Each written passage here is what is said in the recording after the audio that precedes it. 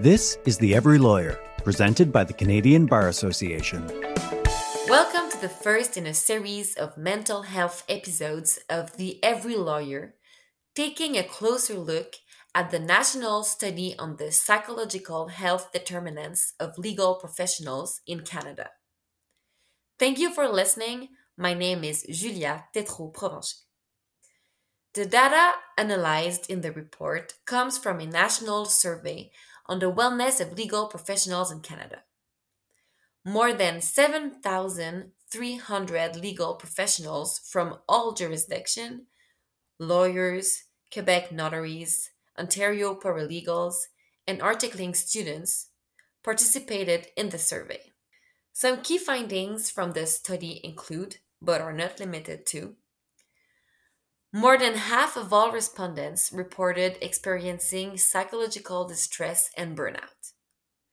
Those rates are even higher for professionals living with a disability, for articling students, lawyers aged between 26 and 35, legal professionals with less than 10 years of experience, legal professionals identifying as members of LGBTQI2S+ community, and women.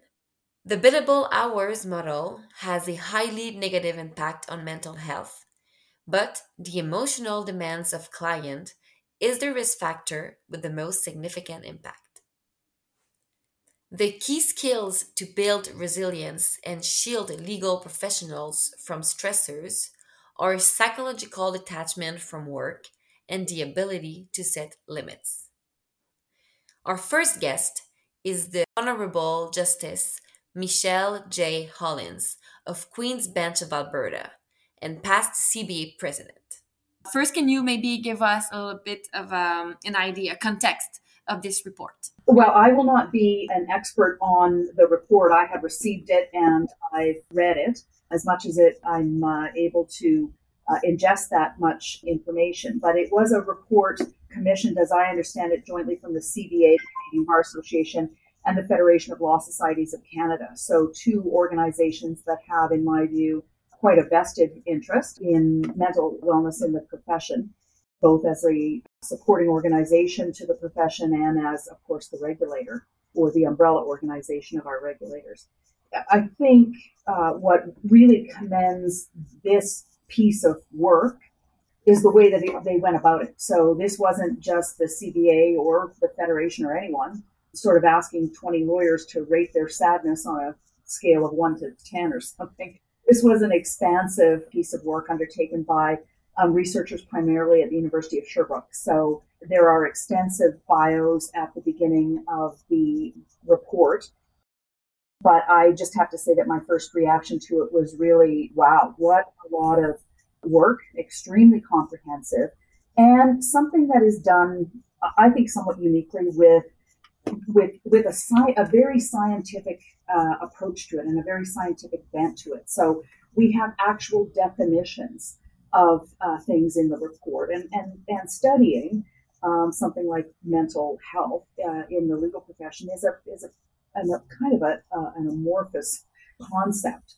And so I was just really, really impressed with how clear and yet how convincing from a scientific perspective the work was. Yeah, me too, I must say. So, the report is very comprehensive and it shows that there is a significantly higher level of psychological distress among legal professionals than experienced by the Canadian working population in general, so 57.5% compared to 40%, and a similar higher levels of anxiety. Are there any surprises that you had when you read that report? I don't actually. I think far more was the confirmation of things that we have heard, primarily anecdotally, I guess, or we've experienced ourselves. Certainly, I have.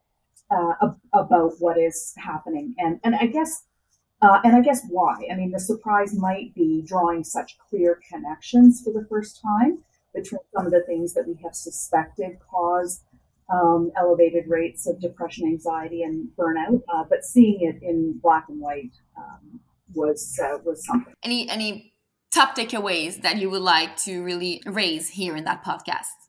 Yeah, I think the two things that really jumped out at me was, first of all, how clearly the researchers were able to correlate the experience of anxiety, depression, and burnout to particular factors. And of course, I would narrow in on what they called quantitative overload and its relationship to the billable hour system that, at least in private practice, most firms still use. I just think that even though it's shockingly black and white, even though it is completely unsurprising to see that correlation.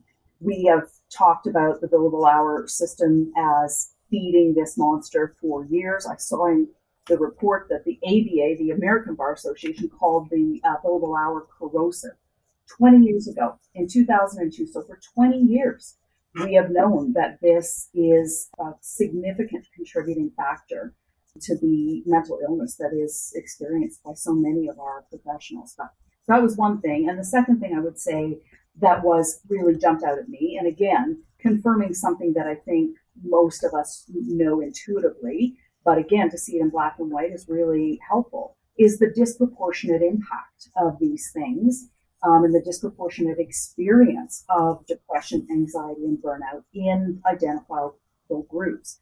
Particularly young lawyers was the one that really stood out to me. But women, Indigenous people of color, LGBTQ lawyers, and disabled lawyers. It makes perfect sense. But again, I think there is just huge value in having those conclusions laid out the way they are.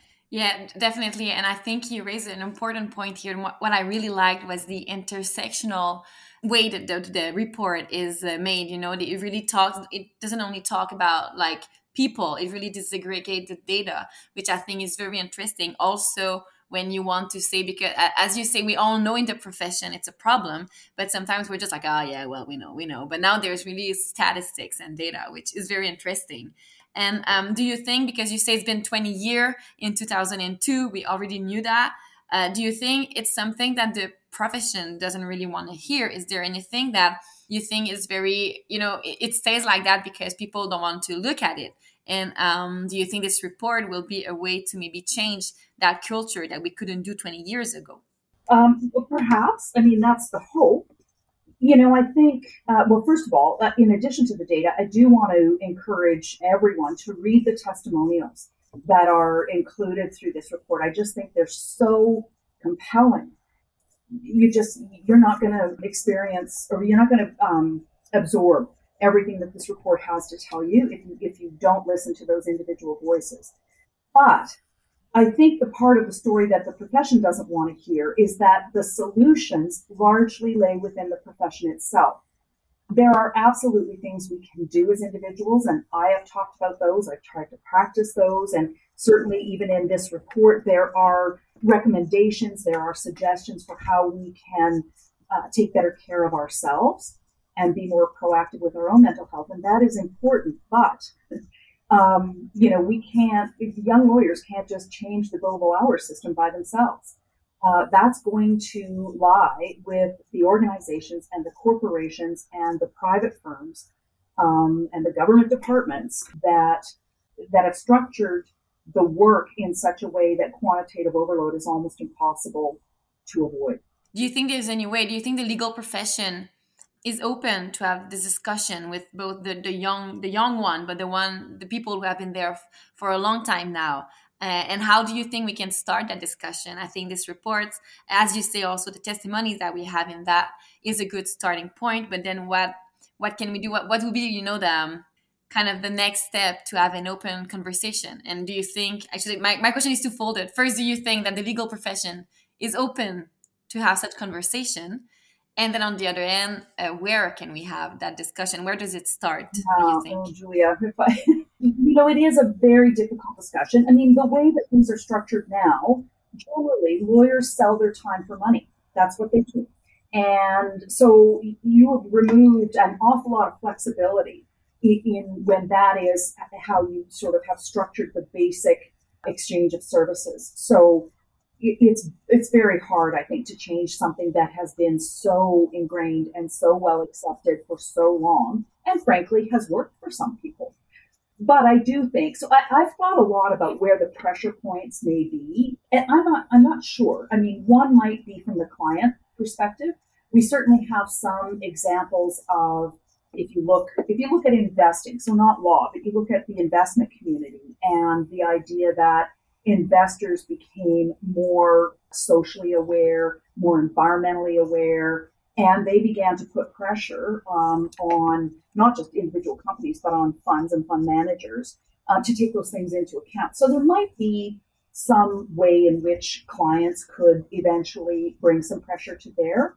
I have a great deal of hope if we can keep them in the profession, that young people, that younger lawyers may also present that sort of a pressure point. You know, when I was a younger lawyer, if you weren't willing to work 1,800 hours a year or more, someone else was. And so that was, you know, there was no shortage of legal talent that was prepared to simply work under those conditions. And I think it looks to me like that's just no longer the case. And so I think that if firms run out of really good lawyers that are prepared to work in an unworkable environment, then that may be a pressure point as well. But it's a very difficult nut to crack. There's just no question about it. And I will, of course, because someone will be listening to me right now and saying, "Well, what do you know?" Of course, I left the profession probably like a lawyer 5.5 years ago, and prior to that, I was a partner in a law firm, and I depended on associates to work and to generate billable hours and to be able to bill those out to clients. So, you know, I was certainly part of that system, even while I recognized that it was extremely harmful for a lot of people, at least over the long term. So now I'm out of the profession. I don't know if that makes it better or worse in terms of being able to look at legal organizations and departments and companies and firms and try to figure it out. But I mean, you know, we're smart people. So if pressure was brought to bear at the right place at the right time, I do think it's one of those, you know, I think you might have to create a situation where everyone jumps at the same time. So I don't know exactly how that happens, but I'm hoping that this piece of work, this report, might certainly motivate some people that are in decision-making positions to start to think more proactively. But do you think that when we talk about mental health issues and the mental and the wellness challenges that are being met in the profession, do you feel that, well, in general, the legal profession is aware of those challenges, but that they are just denying, or that they are just being like, well, you know, it's we want to make money, we have ambition, we're firms, so we're not going to talk about it unless some people talk about it, or that maybe there is some, you know, like good faith, and that maybe people don't know, and this report is actually now that it's out, we will see some changes. Yeah, no, I certainly hope so. I mean, I don't think we're at the point quite yet where there's no stigma attached talking about your own mental illness. And I think that's partly because of the nature of the profession and the nature of what we do. I mean, we present ourselves, private practice, for example, and I guess in corporations and government as well, you present yourself to your client as competent, and it's someone in whom they can repose their trust and their confidence. And you know, certainly at the height of my depression, I was not a person in whom confidence could be placed. I was quite debilitated by my depression, and so I don't know that we've sort of figured out exactly how to open those doors completely. But I will say that over the 20 years or so that I've been, well, I guess 15 years that I've been quite involved in mental health issues in the profession, that there's no question there is a vastly increased awareness of mental health problems, and there is a vastly increased commitment, I think, to having open conversations about that. And there's a commitment on behalf of organizations and firms as well to doing something about it. But as I said, it sort of goes back to, in fact, one of the testimonials that was in there really stuck out to me, because it said, you know, there are no amount of massages that are going to fix this for me if I can't find a way to do the work that you need done and do it in a way that allows me to still be healthy. So I think that's, we just kind of keep butting up against the problem. But I'm still encouraged by that because I think we are over the hump where people were just like, no, this doesn't happen, or it happens to other people, or it happens only to weak people, and it's their own fault, and they should be able to, sort of self-talk themselves out of it. And if they had more of a work ethic, I mean, those attitudes may still, I'm sure they do linger, but they are not the main dialogue anymore. So there's that. And I'd like to thank you for your years of service to the CBA, for joining us today. I already told you, but that's really an honor. Also for sharing your story and for inspiring others to do the same. Because I think that, as you say, to kind of break that culture and to talk more about it, it's also, you also need to have some leaders or some people who are ready and willing to talk about it, to share their experience, and also to show that this is something common that happens, and that it's not, it's not because of a bad working ethic, or it's just because, well, it happens, and it happens way more than we think.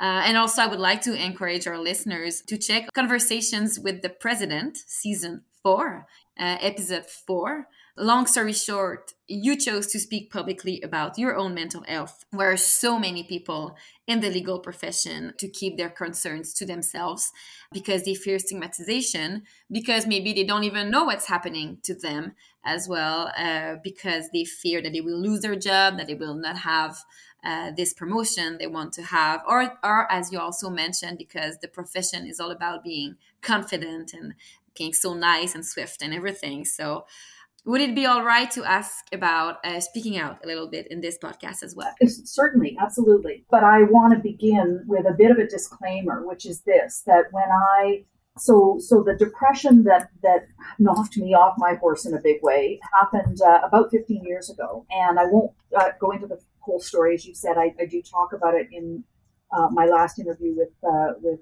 Stephen Rothstein, but it actually happened because my kids were leaving home for university, which sounds like a really crazy reason to be thrown into the depths of depression, but it was really quite something. And in fact, even now, they've been gone. I've got grandkids for Pete's sake.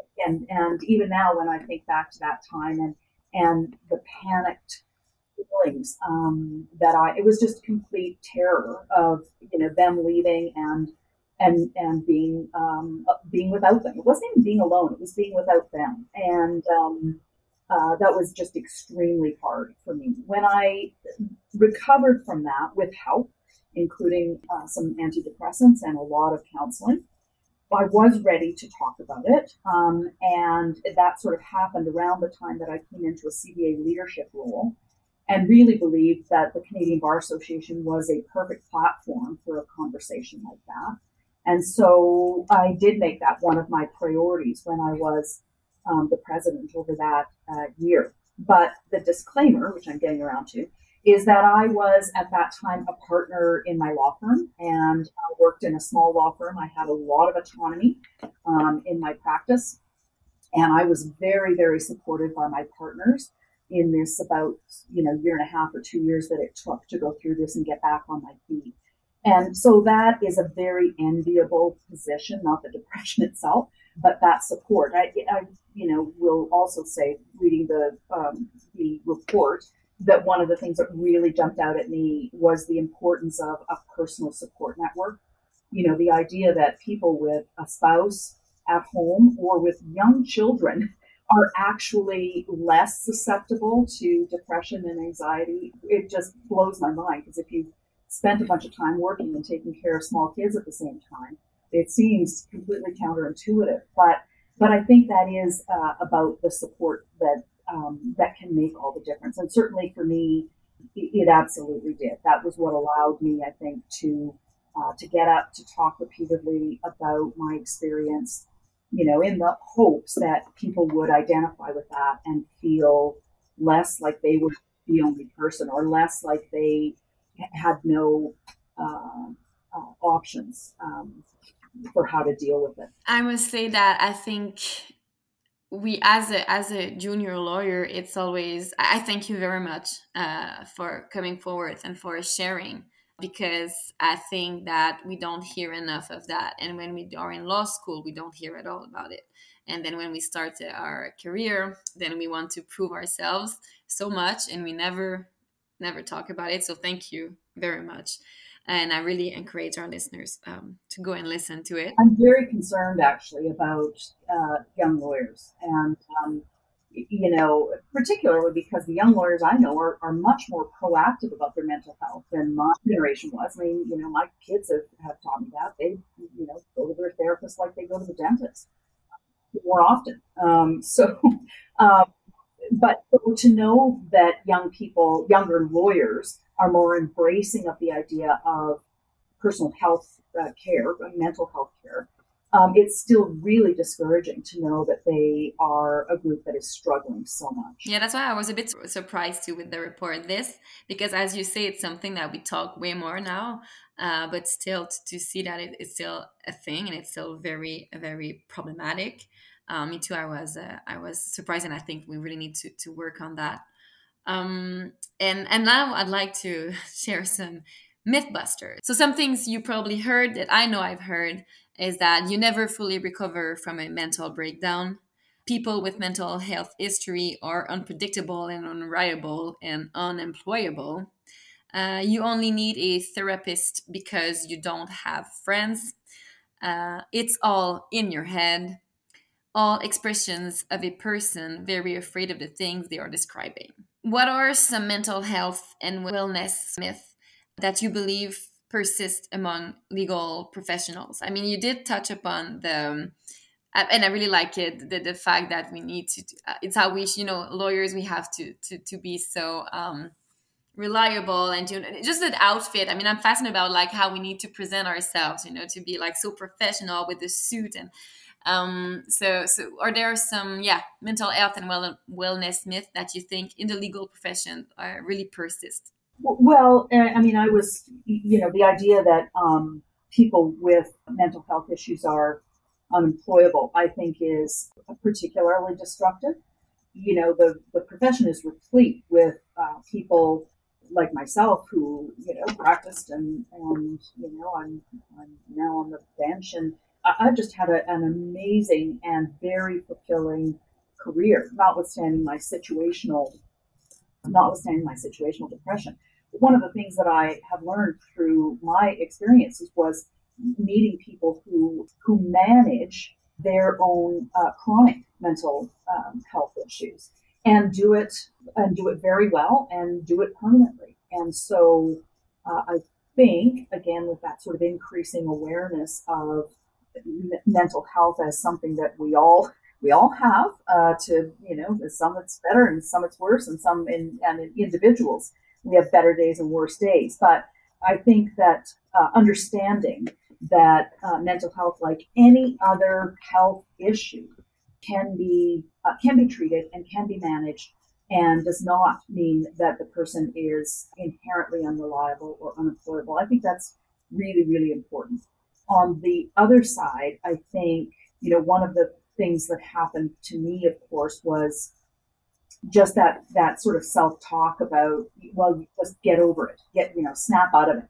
And that was, I really believed that I could, just by force of will, make myself feel better, because of course there was nothing wrong with my life objectively. Like, if you looked at my life, it was great, and it was great.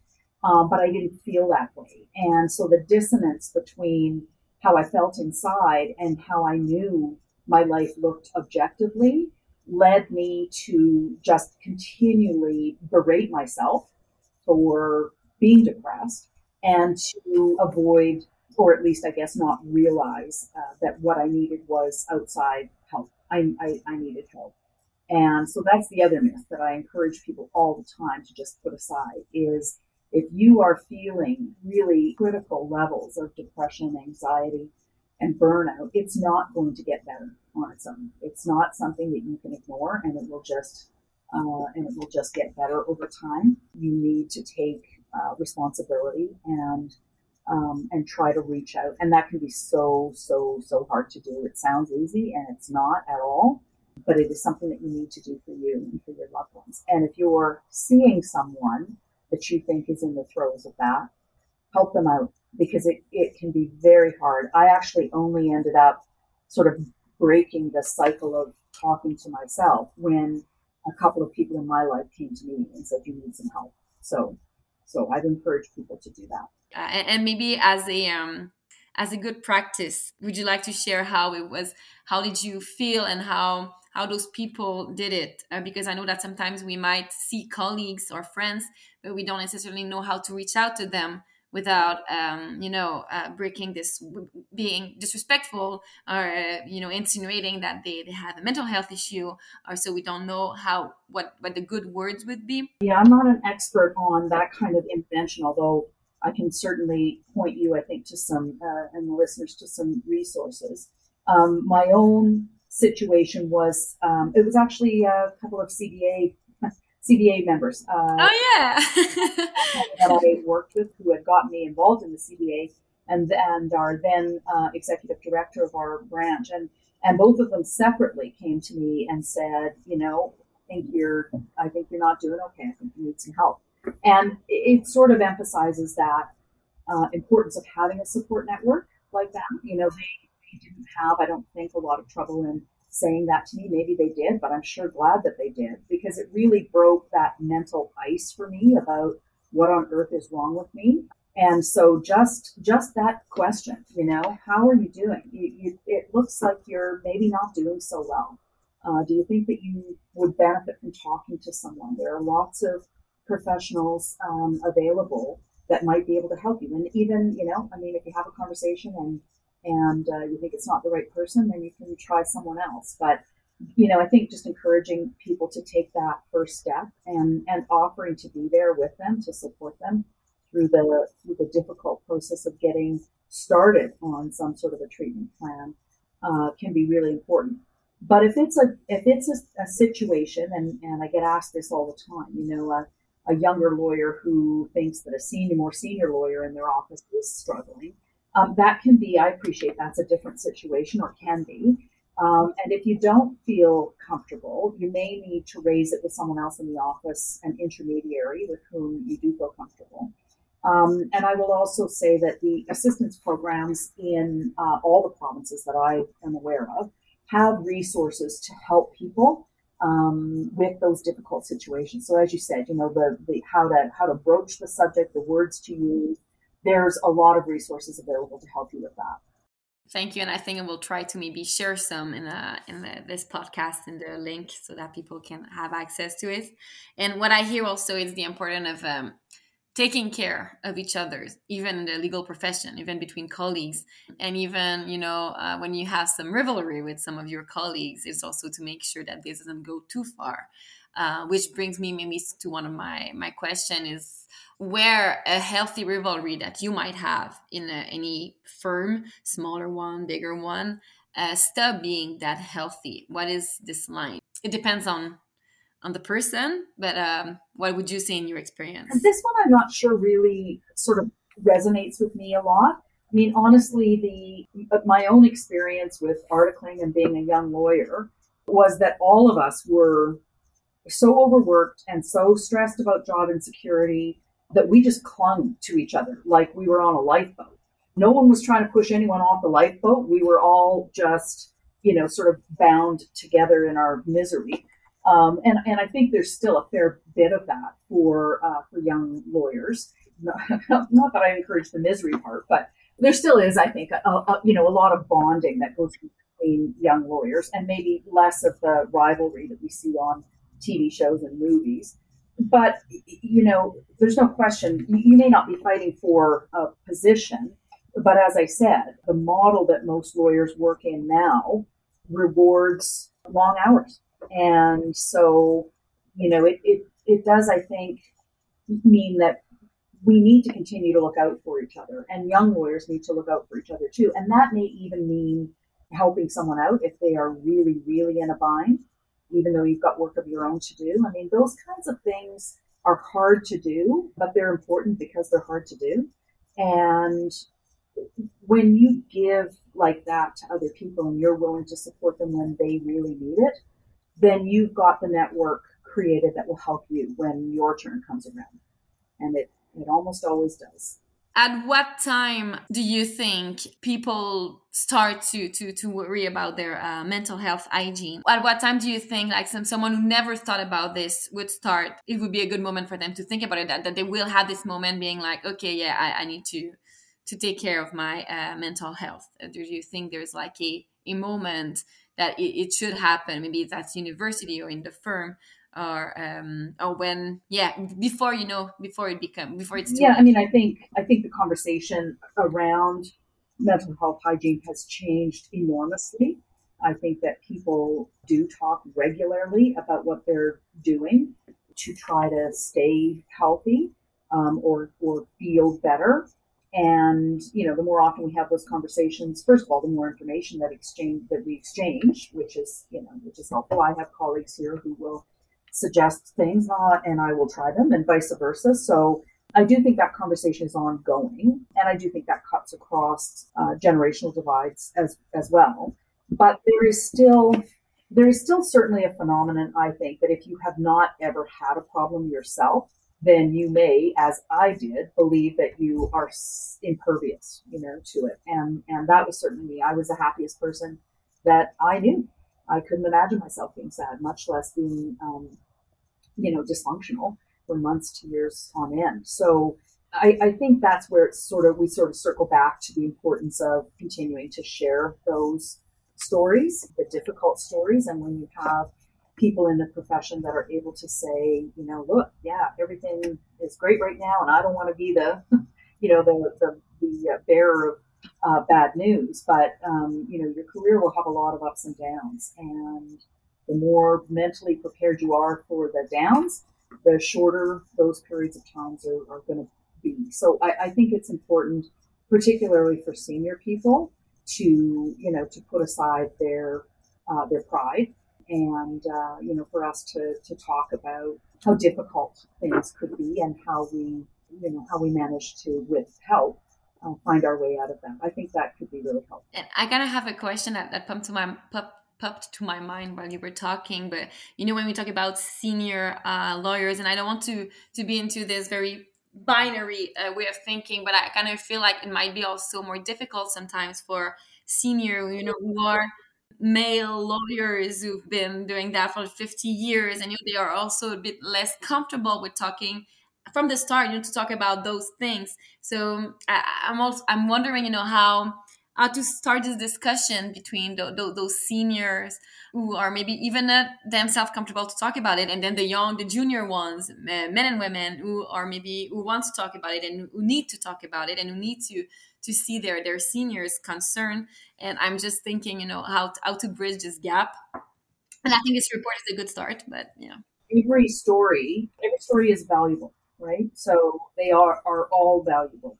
But there is something about seeing a very senior member of the profession, share a very personal and difficult experience that I think it is really quite transformative. I've appeared at least once, I guess, on a panel with the Honorable Justice Clement Gascon of the Supreme Court of Canada. And I mean, you talk about someone, at the top of his game, being willing to talk about his mental health issues, and how they manifest, and what he did, and how he has managed those issues over his career, was really incredible. And so, providing forums for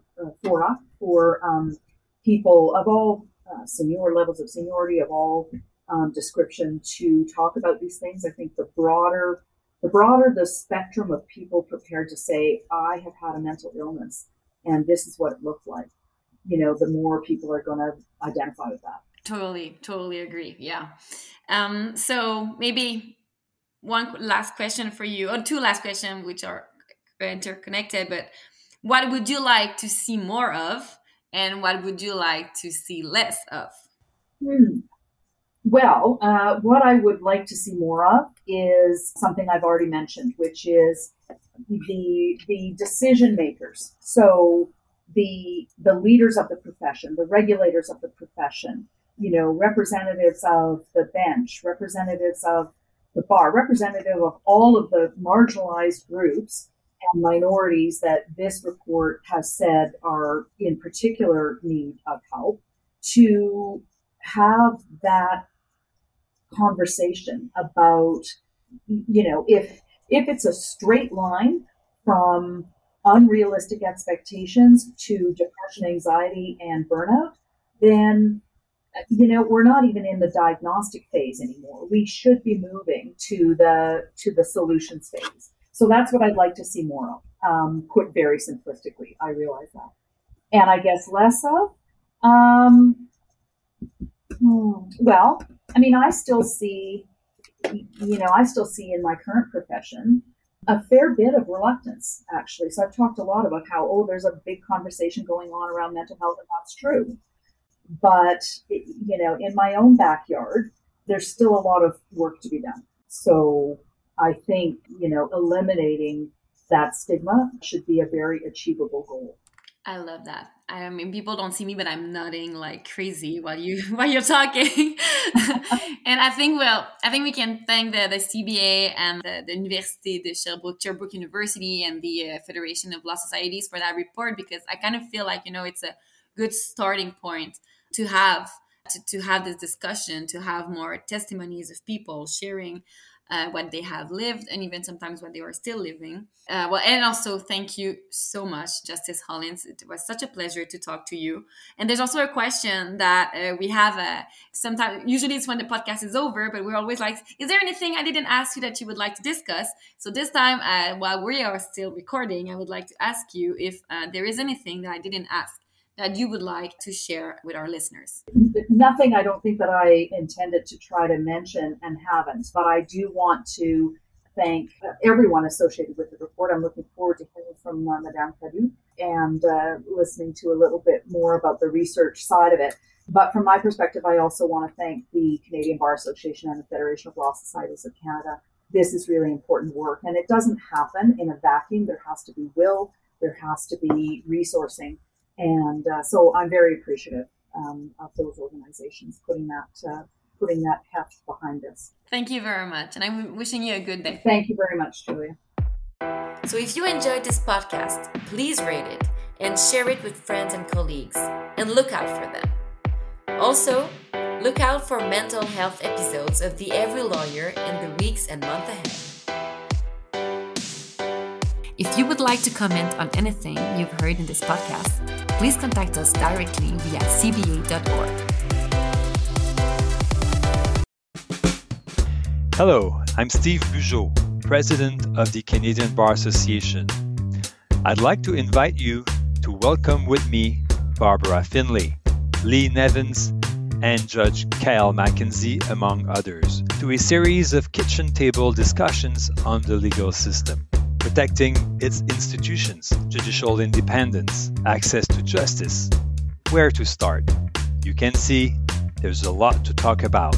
Conversations with the President, Episode 1 is out now.